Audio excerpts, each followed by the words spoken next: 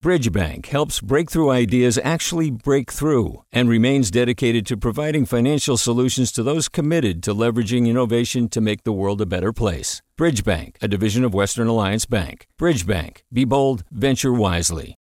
Hi there, I'm Randa Abdel Fattah from Throughline.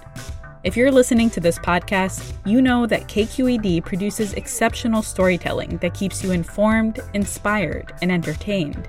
Their podcasts cover issues from your neighborhood to the entire country and everything in between. Support this work today. You can help us continue to bring quality podcasts to your ears. Just head to donate.kqed.org/podcast. That's donate.kqed.org/podcast. From KQED.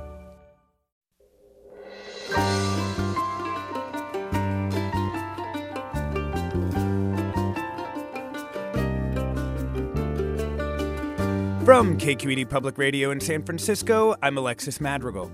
On the front lines of California's wildfires, teams of incarcerated people work alongside Free World crews to stop our state's increasingly dangerous forest fires. They make a fraction of the pay to confront the same dangers and show the same bravery. In a new book, Breathing Fire, Jaime Lowe paints a deep portrait of one particular group of incarcerated women firefighters, delving into how they got to prison, what they do to work themselves out, and what happens when the fires end and they're back out in the world. We'll talk with Lowe and two of the firefighters she chronicles in the book about life inside and out. That's all next on Forum after this news.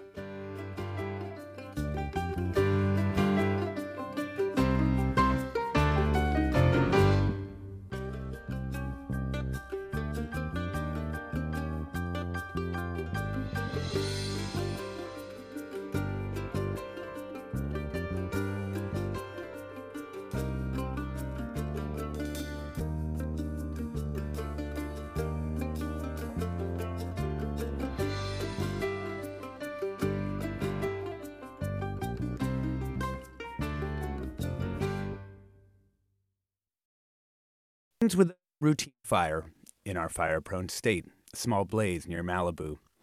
A team of incarcerated women pile into a buggy and head for the danger, looking to cut a line to stop the advance of the flames. Among them is Shauna Lynn Jones, 22 and just weeks from getting out of jail. As they worked the job, getting paid nearly nothing, Shauna Lynn Jones was hit in the head by a boulder and died. She was fighting a fire in Malibu early Thursday when she was struck by a boulder. In a statement, the CDCR said her death is a tragic reminder of the danger inmate firefighters face when they volunteer to confront fires to save lives and homes. For years after this moment, Lowe got deeper and deeper with the incarcerated women firefighters of our state, and we're now joined by her and Jessica, one of the women who was out on the line that night. Welcome to the show, Jaime Lowe. Hi, thank you so much for having me, Alexis. And also, Jessica, welcome to you. And in the book, you were also known as Carla for those who've read it. And we just wanted listeners also to know that we are using just your first name as Jaime Lowe did in the book. Welcome to the show, Jessica. Thank you so much for having me. Jessica, I want to start with you. I know you were close to Shauna. How'd you get to know her? We actually arrived to camp a day apart. So she was slept next to me her entire term. Oh, wow. And what was it like when you arrived? It was quiet. There was no one there. The crews were out working, so it was just me and her and the new arrivees on the other dorm. Oh, wow. And so when you show up at a camp like this, you've been transferred from another facility, right? From the state prison. Yeah. And when you get there, how does it look? Like what do you remember of like coming up to this camp in Malibu? Looks like freedom, the closest thing to freedom compared to where you actually were prior. Mm-hmm. There's trees, there's mountains, there's a bed with a mattress. We didn't have a mattress in jail. You get like this kind of foam padded thing. Mm-hmm. And in camp, you actually get a regular mattress and some better blankets. Oh, wow. So that was something I noticed. And are you like under trees? Is it actually like, would you be, if I were to see it or anybody would see it, would you go like, oh, that's kind of beautiful? Yes, you would think it's beautiful. It's almost like a park setting. Huh. Wow. And what were the different positions on the firefighting crew?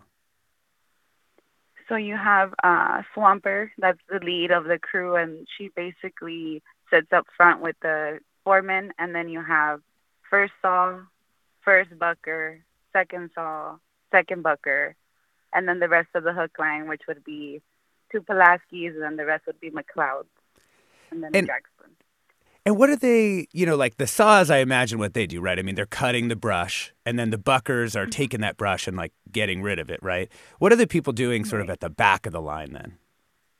They're scraping the dirt, making sure that it's bare mineral soil so that if the fire decides to jump, it doesn't burn any fuel.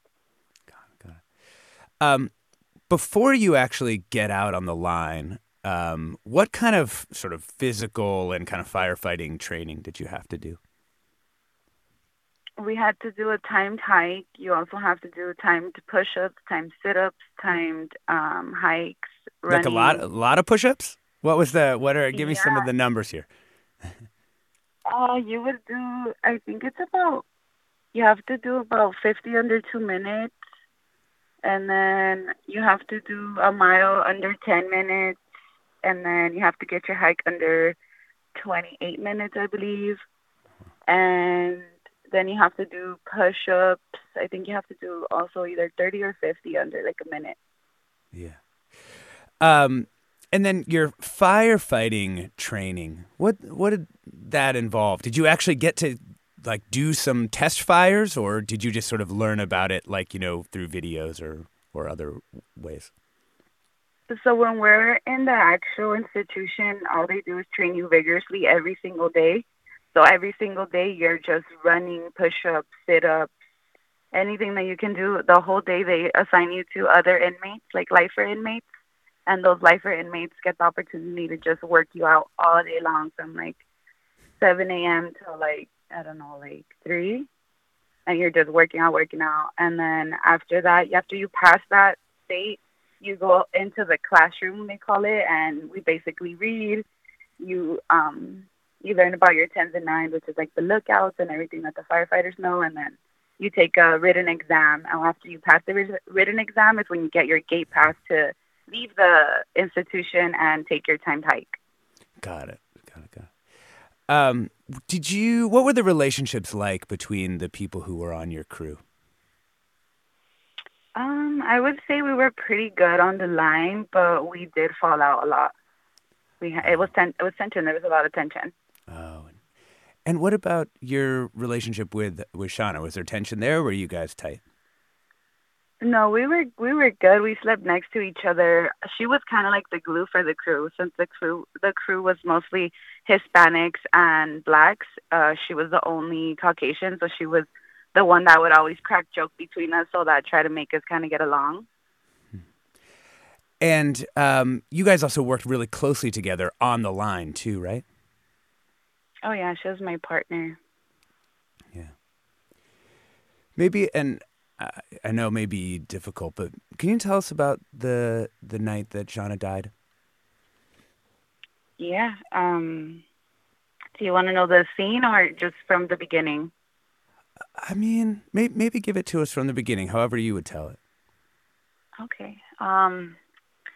Well, we woke up and we got off the buggy. We were in the buggy, and when we were in the buggy, everybody was kind of groggy, kind of frustrated because we had been getting on and off calls. And after that, we got on the bus, and it sounded like somebody farted, and it started smelling. And Shauna was like, "Who did that?" And it was so funny, like just everything that happened. And then she was getting nervous. She was asking, like, "Oh, what's going to happen?" We were telling her, like, "Oh, everything's fine. You're going to be okay." She was nervous because the flames were really high. Once we got there, she was able to see that the fire was probably, like 30 feet high. It was really big flames. Yeah. And after that, we got off, and I'm telling her, like, it's okay. You're going to feel like you can't breathe, but you're going to be fine. So Bailey's, like, hurrying us up out of the car. and it's pitch black outside. So we go outside. As soon as you go outside, you can immediately start like inhaling the smoke that's burning. So the girls are kind of like freaking out, the ones that haven't been on actual live fires, and they're like, is this normal? I feel like I can't breathe. And there's a thing that's called a shroud. It's attached to your helmet, and you can unfold it and put it over your face, kind of like a face covering, so that you can breathe better. Got it. Kind of protects you a little bit. Right. So I told her, hey, put your shroud down. You're going to be okay. Just put it down so you can feel like you're kind of protected from your face. And then she's like, okay. So then we start going in. We get 2 spot fires. Spot fires is when like the wind picks up the embers and it jumps over where you're initially cutting, and then now you have to run out and like in case of emergency, and then you got to come back in and try to go around that fire now. So that happened to us twice, and we ran out. We ran out really fast, and we came back in. When we tied in with the crew, with the male crew, they told us, oh, we're done. We're going to go do a bathroom break, and then we might go back to camp. So we go do the bathroom break. After the bathroom break, we're informed that we're actually going to go start cutting lines behind one of the male crews. So we're okay. So at that moment, I was second sawyer on the crew. Boss is Bailey, and he's the captain of the crew, and he tells me, I need you to give your saw to Shauna. And in the camp world, you never give up your saw, no matter how tired, no matter if you're throwing up, you don't give it up. It's kind of a prideful thing. And I'm like, no, I don't want to give it up because this is a baby fire to me. I've been on way bigger fires. I don't want to give up my saw. I'm not going to give it. And he's like, you have to give it. I'm giving you a direct order. And when they say they're giving you a direct order, you have to absolutely do what they tell you, or they add more time to your sentence. So I said, okay, fine. If you're gonna tell me that you're giving me a direct order, fine, I'll give it to her. So she saw that I was upset, and she was like, I'm sorry, Jess, I just have to. And I'm like, okay, fine, here, get it. So we traded tools, and then we started going up the mountain. And she was struggling a lot. She couldn't carry the saw. The saw weighs about 20 pounds on its own. Plus, we have our backpack, water, gasoline, and other stuff in our backpacks. So I said, I saw her struggling. It was a big slope, so she was kind of sliding back down, and the girls were complaining like, hey, we want to go up. We're sliding off. So I told her, hey, can you hike? And she's like, no, I can't. And I told her, give me the saw. She's like, are you sure? I'm like, yeah, just give me my saw back. So I get my saw back, and I switch positions with her again. So now I'm in front of her again. And so we go up, and then Bailey's like, what's going on? Why is there a gap? Because there was a gap between the first 2 girls since Shauna stopped because she couldn't hike with it. And then we go up, and he sees that I have her tool, my tool, and the other stuff in my backpack. And he's like, what are you doing? And I'm like, I'm helping her. She couldn't hike, And he's like, okay. He's like, okay, then give her back her tool, and we're going to start trenching. So then he sends me the second saw and the first saw forward because there's nothing for us to cut. It's all dirt that they need to scrape. So he sends us forward, and we go up to this slope by a cliff.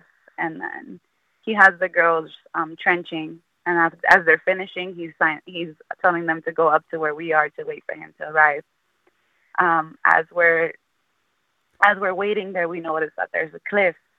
And we're like, oh, my God, this cliff is like, we could fall off. It was literally like dirt and brush that was holding us up. So we stepped to the side where the actual mountain is. Shauna comes up, and hey, Jessica, she's amazed. Before you continue with this story, because I know we're about to we have to take a short break. And you can finish telling us the story when we get back. Just want to remind listeners, we're talking with Jaime Lowe and Jessica, one of the firefighters. She featured in her book, Breathing Fire, Female Inmate Firefighters on the Front Lines of California's Wildfires. And we want to hear from you. If you have experience fighting wildfires, and what questions do you have about the way California uses inmate firefighters, you can give us a call now at 866-733-6786. That's 866-733-6786. Or you can get in touch on Twitter and Facebook. We're at KQED Forum, and we'll be back with more with Jaime Lowe and Jessica.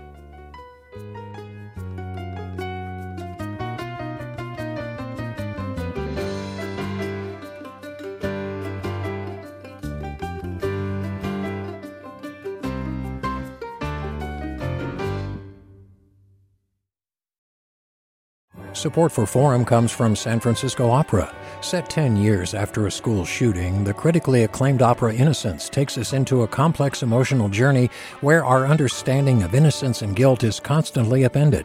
Kaya Sariaho's ethereal score collapses the past into the present as a community of survivors grapple with how to move forward. Don't miss the highly anticipated American premiere of Innocence, June 1st through 21st. Learn more at sfopera.com. Welcome back to Forum. I'm Alexis Madrigal. We're talking with Jaime Lowe and Jessica, one of the firefighters featured in her book, Breathing Fire, Female Inmate Firefighters on the Front Lines of California's Wildfires. Before we went to the break, Jessica was telling us the story about the night, one of the most fateful nights in her life, when one of her friends died on the line. Jessica, just to reset for listeners, you all have been kind of fighting a brush fire, kind of going back up and down this hill, and you've sort of been stopped, and you're now kind of right by kind of a cliff where you don't have a lot of room to move around. Sorry, we had to interrupt you. Go ahead. All right. Thank you. So we're waiting for our captain to come up along with the rest of the crew, and we're standing there, and Shauna just looks over and she's like, "Wow, this is what I get for wishing for Anata County," right? Because she was drenched in sweat. She was so tired. And I started feeling these rocks, like little pebbles, fall down. And some of them they're probably falling around 100 feet high. Some of them are falling and they're starting to hurt because they're hitting our gloves and our fire suits. Yeah. And when we can feel it through the suits, we have like probably 2 or 3 sets of clothing on. So if it's going through that, I know that it's really pretty painful. And so I tell the first girl in line, I tell her, "Hey, can you move over, so that the rocks can stop hitting us?" And she's like, "No, the slope, I don't want to move over. They're going to come right now." So then, and I turned around, and when I turned around, the rock came and hit Shauna right in the head. It wasn't a rock, it was a boulder. A big basketball looking boulder. Did you know right away that she had been killed? No. She just I just felt something kind of touch my backpack, and I immediately heard the girl screaming, "She's dead," and screaming. And at first I was like, I don't know. I didn't think of it as a joke, but I just thought it was like, what is she doing? Why did she do this? And I turn around and I see her laying down, and I'm just like, "Shauna?" And I'm looking at her, and I see her eyes are closed. She looks like she's sleeping, and then I get closer and I'm like, "Shauna, get up." And I see her and I'm just like, okay, she's not. In my mind, I'm like, okay, she's not gonna get up. At this point I could see that blood starting to come out of her nose and her ears and her mouth, she's starting to turn blue. And I start going after my crew because my crew's going down this slope, and I'm trying to I know that they're not paying attention to the slope that we were standing at, the cliff that you can fall off of. So I go over there. I'm trying to help them. We're trying to get the attention of the other firefighters because our captain is on the top now. He's trying to help Shauna, and I turn around and I look at Shauna and her helmet. She always wore her chin strap, so her helmet was kind of to the side, but blood was leaking out of her head. And so at that point we just one of the girls started trying to do CPR on her. The other girls, one of the captains took them down. Mm-hmm. He told them, "Oh, go ahead and take my crew down," So the girls went down, and me, and 2 other girls, and the girls that were trying to give her CPR stayed at the top. And Bailey, our captain, was trying to order us down, but we didn't want to leave. And the helicopter, he called the helicopter down. They brought the helicopter and the stretcher, and they started trying to airlift her, and they took her. Yeah. Jaime Lowe, just so Jessica has a minute here, how did you first hear about this tragic death? Well, first, thanks, Jessica, for having to relive that. Yeah, thank you. It was hard the first time, I know, when you talked about it with me, and it's got to be really, really hard to think about it all the time. But I first read about Shauna's death. In the LA Times, I was just home. I was at my mom's house. I was paging through the B section and came across like a 500-word story. And it really struck me for obvious reasons. One, there was this program that even though I was born and raised in California, I had never heard of incarcerated firefighters. And I know those hills, I know those trails, but I didn't know that they were maintained by fire crews. I didn't know there were camps throughout the state. I didn't know that, up to like 30% of the wildland fire crew is made up of incarcerated firefighters. And I really wanted to know more about the program. The other thing that really struck me was that Shauna was really described in just a couple sentences, and her life was sort of, synopsized by her crime and that she was from Lancaster.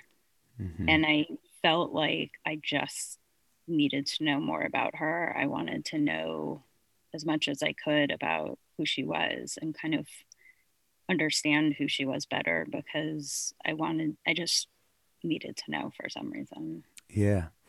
Jessica, what did you want to make sure that Jaime knew about Shauna when you first started talking with her?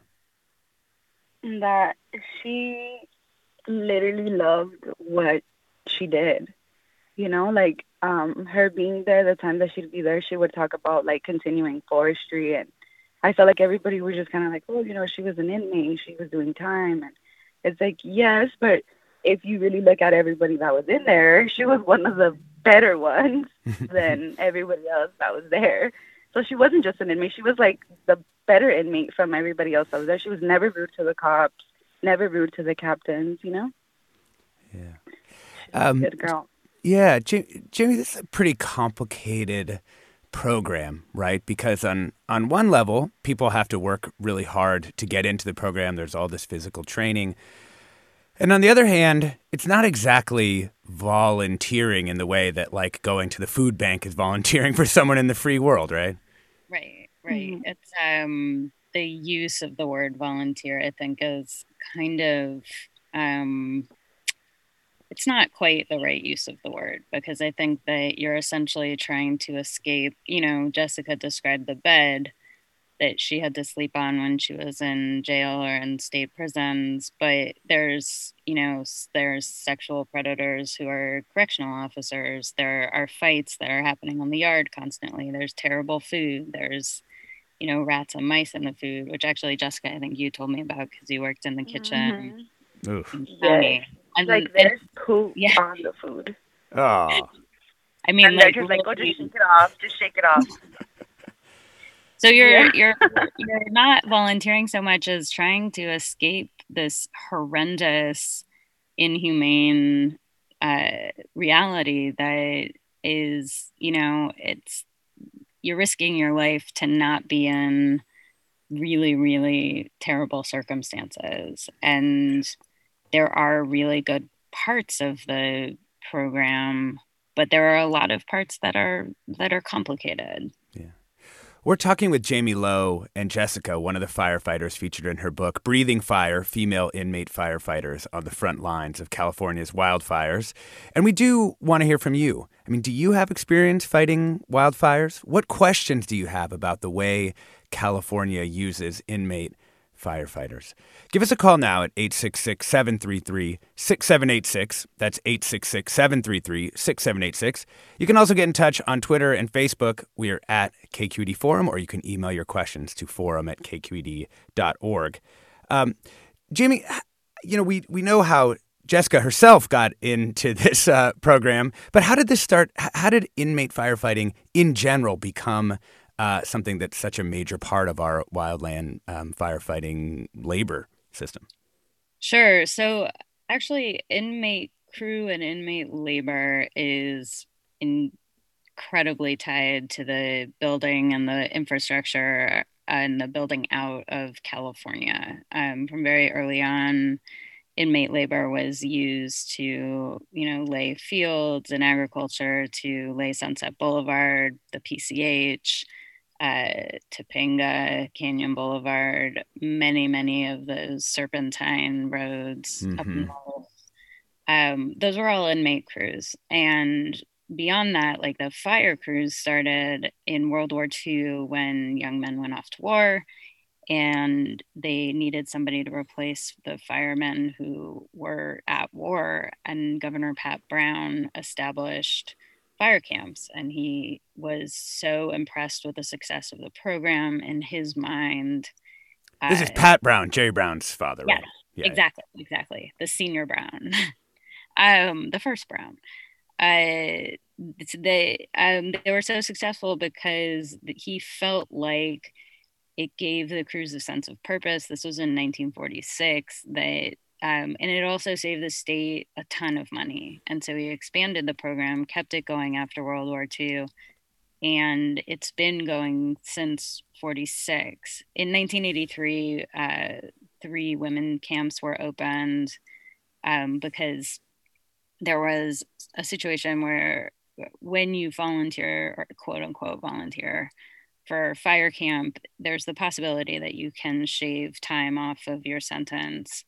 It doesn't always work out that way, but there was discriminatory practices because women weren't allowed to necessarily qualify for the same possibility. And so in 83, those camps opened. I see. Jessica, did you think about how your labor was being used? Like, did you think of yourself as being in the system like that, or were you just kind of glad to get out of the women's prisons into the camps? It was both. I was happy to leave, but then I wasn't happy to leave because in all honesty, like, the girls don't really get paid, you know? They don't get paid, so I would feel like, why are we, like, busting our butts if we're not even getting paid? And some of not our fire captains, but sometimes you get substitutes and they're, like, kind of rude. Like, they'll say, oh, why should we even pay you guys if you guys are criminals and stuff like that, you know? And it's just, you're already in a low place. Like, you don't need someone to make you feel any lower. Yeah. So I would be like, you know what? I could just be in prison and not have to deal with this. Yeah. You know? Yeah, because the money was basically, you got like a certain amount of money per day, and then you got $1 per hour that you were fighting on the line, right? And so what did that really add up to? Like, when you got out, did you have like a substantial chunk of money in the bank, or was it just like there was nothing there when you got out? I wish. No, I paroled with like $600, but honestly, my family always took care of me, so I didn't have that problem. But there was girls that were my friends that I would see that, a lot of these girls, they take care of themselves. Their family, they're repeated offenders. Some of them, they keep coming back, and their families are done with them. They're not looking out for them, and they survive off of what they make on these fires. And some of them, believe it or not, some of them, they always say there's too many chiefs, not enough Indians. A lot of them take that job to heart. When they're there to work. Yeah. And they'll be like, oh, I'm working. And it sucks because sometimes they don't get the recognition that I feel like they should, because even though they've made mistakes in their lives, they are hardworking girls. Yeah. Did you think you might go into firefighting when you got out, or were you like, no, this is a job, I'm doing it, I like having like visits in Malibu instead of in prison, and I'm done when I'm done? No, I did want to pursue it. I did get a little scared after the Shauna incident. I would feel scared going to like mountains that had rocks that I felt were gonna fall, or that looked like they were loose or stuff. Even to the day when I go hiking, if I'm too close to the rock walls, I'm like, okay, let me just go over here because I feel like really uncomfortable. But no, I did want to pursue it. My captains wrote me letters. I had different recommendation letters ready. I applied and I wanted to actually go, but my parole officer didn't give me permission because she said it was too soon. It was too soon for me to get out of LA County, and I had to go all the way to like up north, I think like 7 hours away. So she was like, no, there's no way, not right now. Jaime, how often do women like Jessica how often are they able to actually get jobs firefighting on the outside? It's pretty rare, especially because CAL FIRE requires EMT and EMS or EMR licenses. And up until December, when AB 2147 was passed, you had to wait 10 years to apply for those licenses. And so there was a 10-year gap between when you were a firefighter, an incarcerated firefighter, and then when you could then apply. And reentry is a fairly insurmountable and complicated process, and it's complicated enough without having to then navigate these systems to apply for jobs. Can you talk a little bit about the bill? Because I remember when it was signed, it was sort of, trumpeted as this way of sort of helping our, these incarcerated people who'd done great service to the state during like a very brutal wildfire season. But it seems like it's really been a mixed bag as a policy. Sure.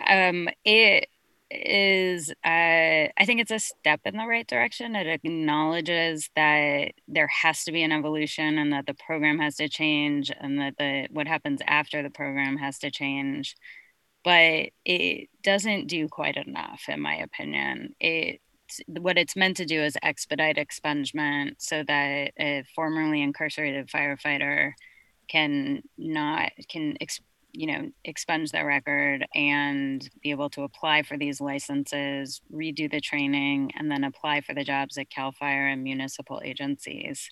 The problem is that there's a lot of discretionary hurdles. They have to get the judge to, actually expedite the expungement. They have to have a DA not appeal the decision if it is granted.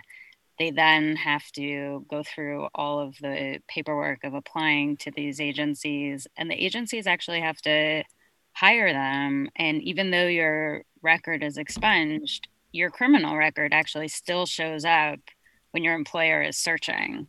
So you still have that mark. And there's no one actually collecting data about who will benefit from the bill. So there's actually no way to know if formerly incarcerated firefighters are going to, if anything is actually going to be effective. Yeah, it seems like it's an extremely complicated way of doing something fairly simple, which is people have trained for this wildfire fighting job, but merely as inmates. It seems like there could be a clear path into what's obviously a very necessary job for the state. Yeah, there should be a clear path, and it's not a clear path. I think that there is a lot of sort of entrenched discrimination in various different agencies, and it's hard to get past that. Yeah. Are there other states that do this in a better way, Jaime? There are other states that do this. I would not necessarily say it's in a better way because I think firefighting just in general is an incredibly emotionally and physically taxing job. It's one of the hardest that there is right now. It's the front lines of the climate crisis. And to do that while you're a prisoner and dealing with the issues that you have to deal with while you're incarcerated, it seems like absurd to me. Like it's a really, it doesn't seem like it's possible or the right thing to do for anyone. Yeah. We're talking with Jaime Lowe and Jessica, one of the firefighters featured in her book, Breathing Fire, Female Inmate Firefighters on the Front Lines of California's Wildfires. And we want to hear from you. What questions do you have about the way California uses inmate firefighters? Give us a call now, 866-733-6786. That's 866-733-6786. You can also get in touch on Twitter and Facebook. We're at KQED Forum, or email your questions to forum@kqed.org. We'll be back with more Forum after the break.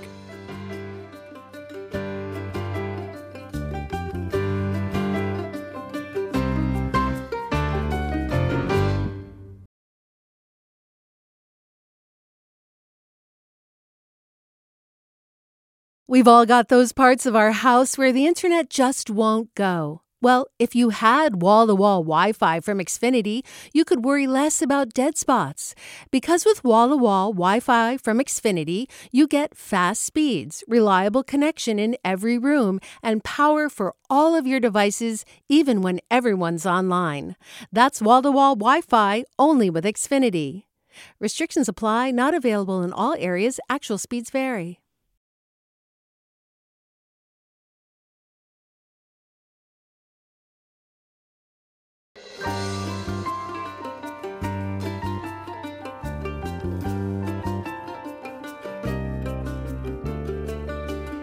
Coming up in our next hour with Mina Kim, we'll talk about what new evidence about the Delta coronavirus variant means for unvaccinated children. Plus, author Shugri Saeed Sal joins us. Her new book chronicles her childhood as a nomadic goat herder in Somalia and her migration to California. To listen to past shows and subscribe to our podcast, visit kqed.org/forum. And for the latest updates on our programs and guests, find us on Facebook and follow us on Twitter. We're at KQED Forum.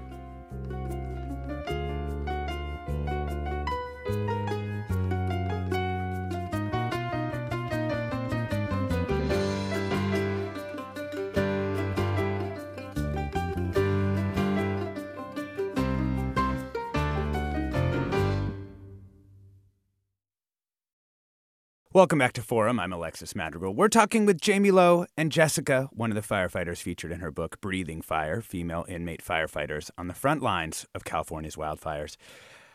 Jessica, I wanted to hear about your life since you got out. What sort of barriers did you find on the outside, and where are you now in your life? Sure. So when I got out, I had a really good friend that was working at Denny's, and I asked her, hey, are you guys hiring? I'll take any shift. And she's like, yeah, actually, we're hiring graveyard shifts. And so it was easy to get that job because nobody wanted to work graveyards. So they hired me on the spot. And so I got that job 2 weeks out. So 2 weeks of paroling, I got the job, and my parole officer was super happy. She's like, girl, I've had people on here for 3 years that haven't found a job. And I'm like, yeah. So I had her, and she was like, okay, good, stay in this job, and I'll be able to get you off of parole early. I was supposed to stay on for 3 years. Mm-hmm. So with the job, I would be able to get off in 2 years. And so I was in the job, but then I ended up leaving the job because, graveyard shift is crazy, and I had some weird customer try to come in the restroom after me around like 4 a.m., and I was like, oh, my God, I'm going to go back to prison because he's not about to rape me or touch me or anything, So I was just scared because I was just like, I don't know if I could call the cops and I'm on parole and just say, hey, I'm being harassed or something, or if I was going to get in trouble. So we were able to take care of that situation, and then I got another job. And then at the other job, I was being sexually harassed by the customers again. So I ended up having to get a lawyer and sue them. Oh my gosh. And we won. And after that, I got a different job. I was working there, but then their business closed down. And then after that, I got pregnant. So I moved over here to the Antelope Valley. Mm-hmm. And then when I had my baby, like a few months after having her, I just felt like I could not just stay at home. Every time I looked at my child, I was like, I need to give you a better future. So I decided to take a eyelash extension course, and I am now an eyelash artist. I work for myself, and I am now also a microblading artist. So, oh wow, that's my life now. Yeah, that sounds good. And I'm sorry to hear about like a string of what seemed like just brutal. Yeah, no, I was just confused. Like, okay, this is the real world, right? Yeah. I'm like, people are crazy out here too. Yeah, right. Yeah. Jaime, we have a few comments basically talking about the kinds of jobs on the inside. And I know that there are some jobs in the carceral system that pay a lot more than this. And so why is it that, like, how is that actually come to, like, how much the inmates would be paid? It was my understanding always that this was one of the higher paid jobs, actually, but the CDCR has a program, and I apologize for all the acronyms, but it's the corrections department's fault. But they have a program called CCTRP, where you can actually, if you are considered a low-level crime, you can stay in a halfway house and then work with ankle bracelet and be at like a Target or Home Depot or, a regular store and make minimum wage. But I think within prison industries and what CDCR runs, this is actually a fairly high paid job. But I don't know if there's a specific comment that you're referring to. One comment was, Patricia tweets, to prevent exploitation, they should be paid at market rate. Otherwise, it's basically slave labor and exploitation. Oh, yes. Okay. So that is to speak to what they should be paid versus what they're paid within the system. They absolutely should be paid at least, a minimum wage, like what California Conservation Corps pays. It doesn't make any sense to me that CCTRP works with private industry and has state prisoners working at their businesses and they're paid minimum wage, but the government does not have to pay them minimum wage. Right. Mm-hmm. I want to add in Steve from Pacifica. Hi, I think I don't care what the background of these women is. I think they have the right stuff. To me, they're heroes, and I think what can we do as citizens to move this idea along of them getting a decent pay and getting a job after their service? Jaime Lowe? So I think one thing to do would be to keep pushing Governor Gavin Newsom to continue along the lines of AB 2147, but with a lot more and a lot quicker allowances for formerly incarcerated firefighters to get jobs immediately, with less hurdles. I think that, I question the program entirely. I think that it probably needs to evolve as it is. And they have one camp called the Ventura Training Center, which is, it's for men right now, but they're hoping to include women at some point. But it actually is a program that trains formerly incarcerated firefighters, and the goal is to get them a job by the end of the training, and they're trained with CAL FIRE. I think that if we can move towards the fire camps being not associated with CDCR and that it is an option for how to do your sentence. I don't know, do your sentence is not really English. How to serve your time. I think that, making that actual choice rather than a kind of false choice would be an improvement. Another question I have is just about the sort of the future, kind of short and long-term future of this program, right? Because as I understand it, COVID actually reduced the numbers of inmates who were fighting fires for a variety of reasons related to the pandemic. But we also have climate change, which we believe will introduce more fires and also decades of mismanagement of our forests and all of those things. So we imagine we'll have many more fires. So in the future, are we anticipating that there'll be more reliance on inmates to fight fires?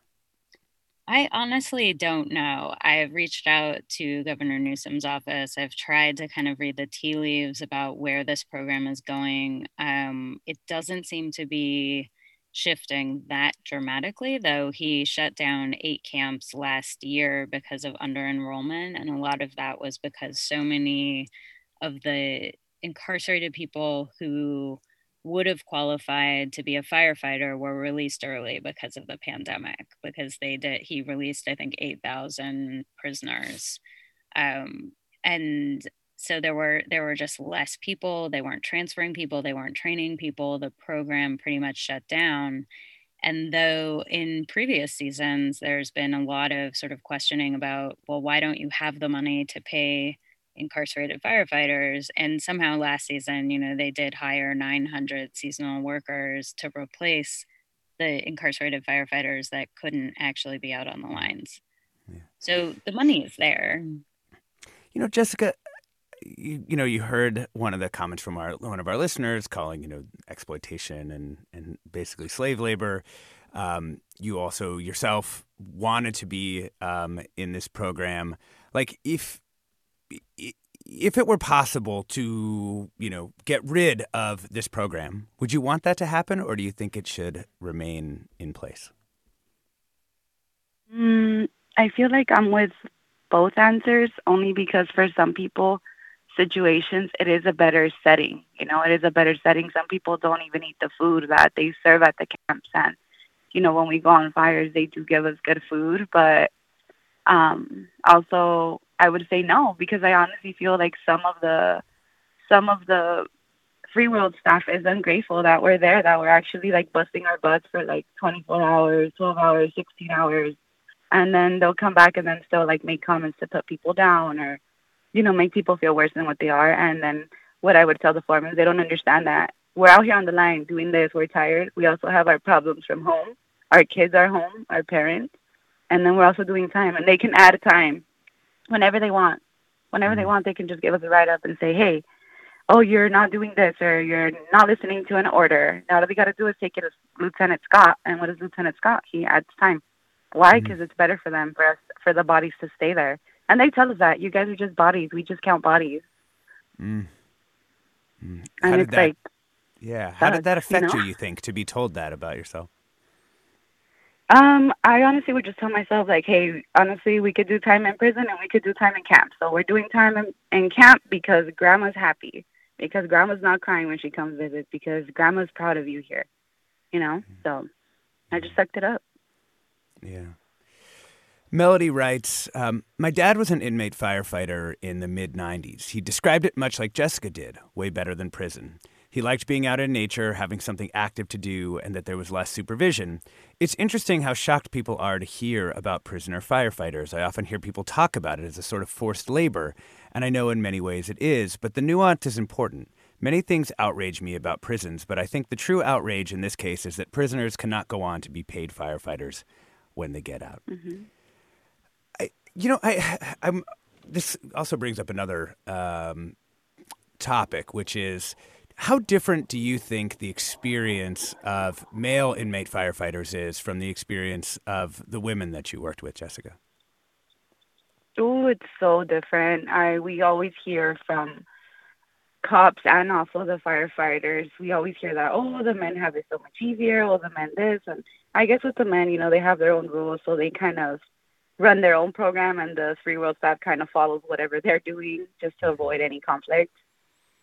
Mm-hmm. And the men have it so much easier. We noticed when we would go stay at their camp sometimes, like if we were out of county and we had to sleep at a camp nearby, we would set up camp and set up tent like in their parking lot or wherever they weren't at.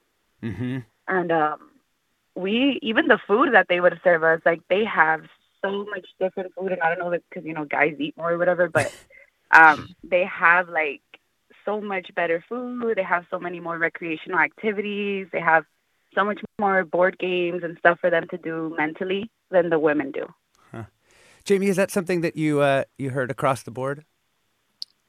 Yeah, and I think that there's more of a history with men and firefighting in general. And I think, you know, the idea of like getting jobs when you're out of prison, it's just, even if you weren't a formerly incarcerated firefighter, it's really hard for women to succeed in the firefighting industry. It's a pretty discriminatory, historically, industry. Yeah. So we know it's hard for women and men who've been inmate firefighters to get jobs as firefighters. But I was hoping you could talk a little bit about whether or not it's easier to get a job, you know, in other fields, having been an inmate firefighter, Jaime, and also maybe about your decision not to use last names in the book. Well, I'll start with the last question first. Sure. I didn't use last names in the book because that's when I started interviewing the women that I decided I want to talk with, that was what was decided by them. For the most part, I gave them the option. And part of that is that there was some fear that if you had your full name attached to your criminal history, that a future employer could know that. And the Googleability of it. Exactly. And just that, you know, you don't know what the future brings, and you might not want to be tied to having been incarcerated at all. So my feeling was, and, you know, when I write for the New York Times Magazine, it's very strict. The policy is generally you have to use full names unless someone is in jeopardy.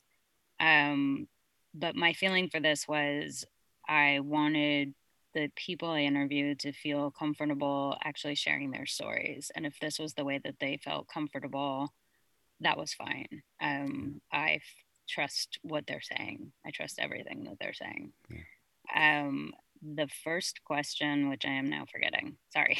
We can. we were talking about just the difficulty of getting jobs on the outside and whether or not it's easier to get other jobs, even if not firefighting ones, having been through this program. I think that, from everyone that I spoke with, there was some kind of changed and learned, like there was a transformation that took place for a lot of people that I interviewed. And there was sometimes like looking back on having to pull together as a crew and like having like sort of being forced to do that and what it felt like to do that, what it felt like to look at a containment line, having done that.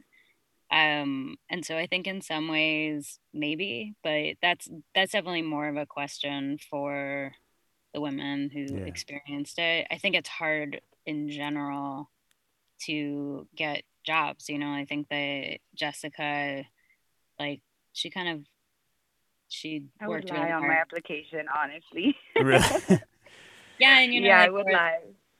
Selena I would lie on my application.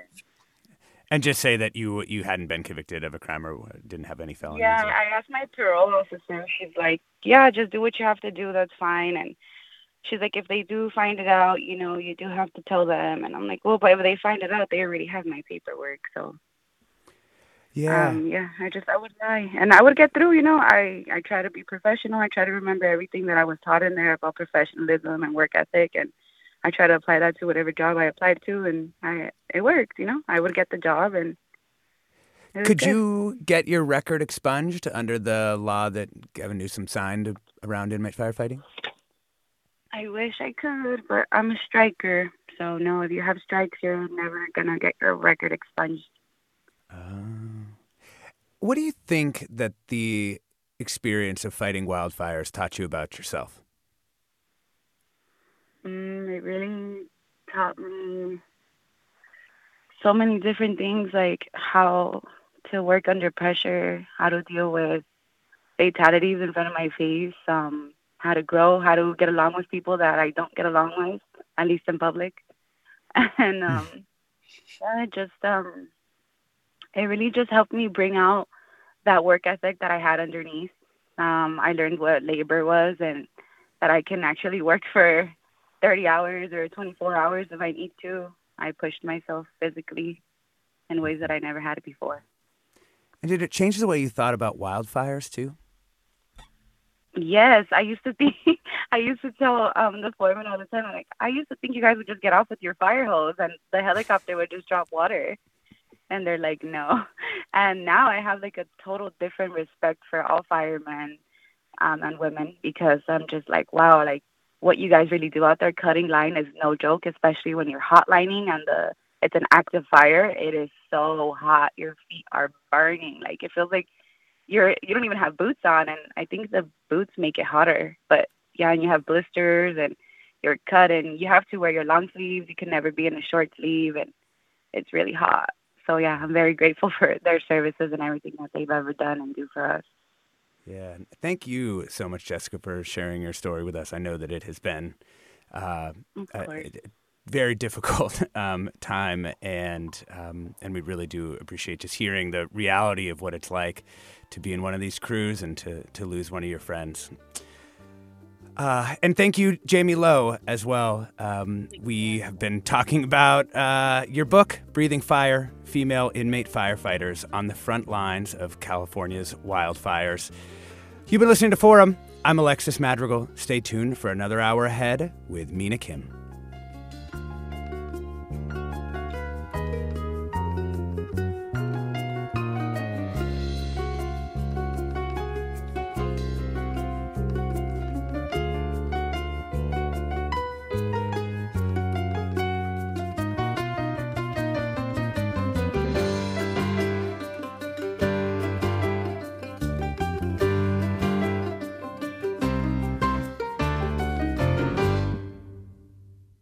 Funds for the production of Forum are provided by the members of KQED Public Radio and the Germanicos Foundation and the Generosity Foundation. Support for Forum comes from San Francisco Opera. Set 10 years after a school shooting, the critically acclaimed opera Innocence takes us into a complex emotional journey where our understanding of innocence and guilt is constantly upended. Kaya Sariaho's ethereal score collapses the past into the present as a community of survivors grapple with how to move forward.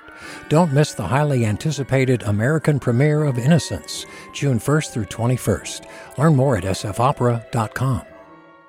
We've all got those parts of our house where the internet just won't go. Well, if you had wall-to-wall Wi-Fi from Xfinity, you could worry less about dead spots. Because with wall-to-wall Wi-Fi from Xfinity, you get fast speeds, reliable connection in every room, and power for all of your devices, even when everyone's online. That's wall-to-wall Wi-Fi only with Xfinity. Restrictions apply, not available in all areas. Actual speeds vary.